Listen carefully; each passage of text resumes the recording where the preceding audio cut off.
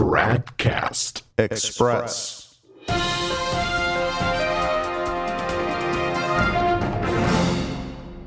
TRADCAST Express, it's Tuesday, May 16th, 2017. Bam! Yes, bam is right. Yesterday, the semi-traditionalist blog Rorate Caeli published 5 magisterial documents from Pope Pius XII, which utterly destroy Francis's false mercy gospel, which he laid out in Amoris Laetitia and which he keeps pushing in his daily homilies. The New Morality is what it was called back in the early 1950s, and it is basically situation ethics. Now, some of the texts provided by Rorate Caeli were available in English before. Others are being published there in English for the first time. Pius XII's refutations of the Bergoglian ethics is so spot on that one gets the impression that the Pope, the real Pope, Pius XII, said these things as a direct response to Pope Francis. For example, regarding Francis's claim that being chaste, whether celibate for those who are not married or faithful to their spouse for those who are, that being chaste is basically just an ideal which is only for heroes, for the supremely holy. Here's what Pius XII says. Quote, "It will be objected, however, that such abstinence is impossible, that heroism such as this is not feasible. At the present time, you can hear and read of this objection everywhere, even from those who, because of their duty and authority, should be of quite a different mind. We have the doctrine of the Council of Trent, which, in the chapter on the necessary and possible observance of the commandments, referring to a passage in the works of Augustine, teaches, God does not command what is impossible, but when he commands, he commands. He warns you to do what you can and to ask his aid for what is beyond your powers, and he gives his help to make that possible for you." Unquote.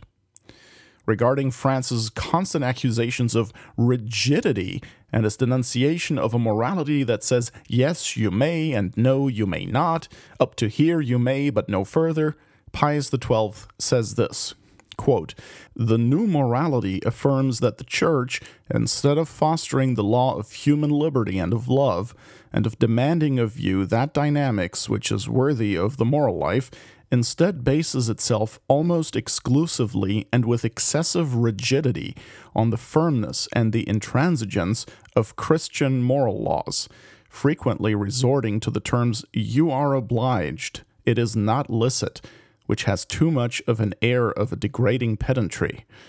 Taking, therefore, the words of Christ and of the Apostle as the strict rule, should not one say that the Church of today is rather inclined more to coddling than to severity? It so happens that the accusation of oppressive rigidity made against the Church by the new morality in reality attacks in the first place the adorable person of Christ himself." Unquote. Bam! There is nothing left of the Bergoglian drivel after Pius XII is done with him.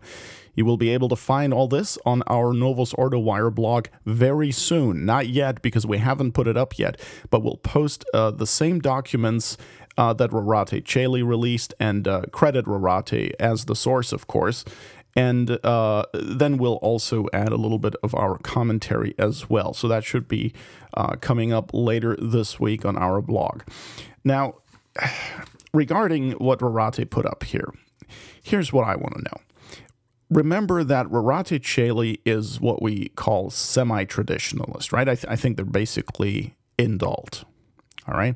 So they accept Francis as a legitimate pope of the Catholic Church, while at the same time trying to adhere to the traditional Roman Catholic faith. So here's my question.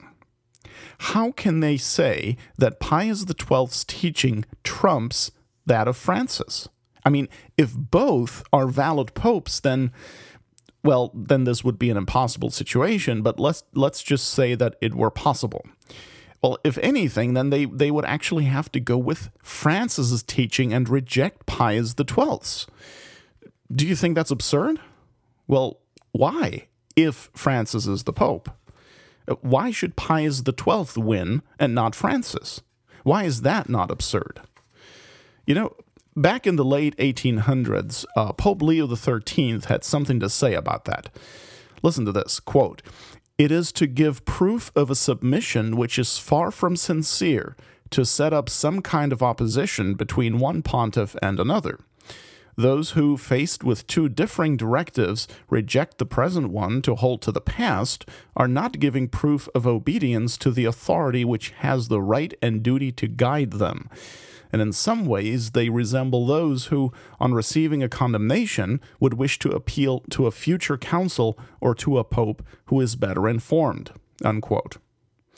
And further, quote, "That obligation, if it is generally incumbent on all, is, you may indeed say, especially pressing upon journalists. The task pertaining to them is this, to be subject completely in mind and will, just as all the other faithful are, to their own bishops and to the Roman pontiff, to follow and make known their teachings, to be fully and willingly subservient to their influence, and to reverence their precepts and assure that they are respected."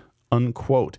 Both of these passages that I just quoted are from Pope Leo XIII, Apostolic Letter Epistola Tua of June 17th, 1885. And yes, you can find that on our website, novusordowatch.org. Simply go to Catholicism in the menu bar up top and then select Magisterial Documents, and you will find that apostolic letter in that list there.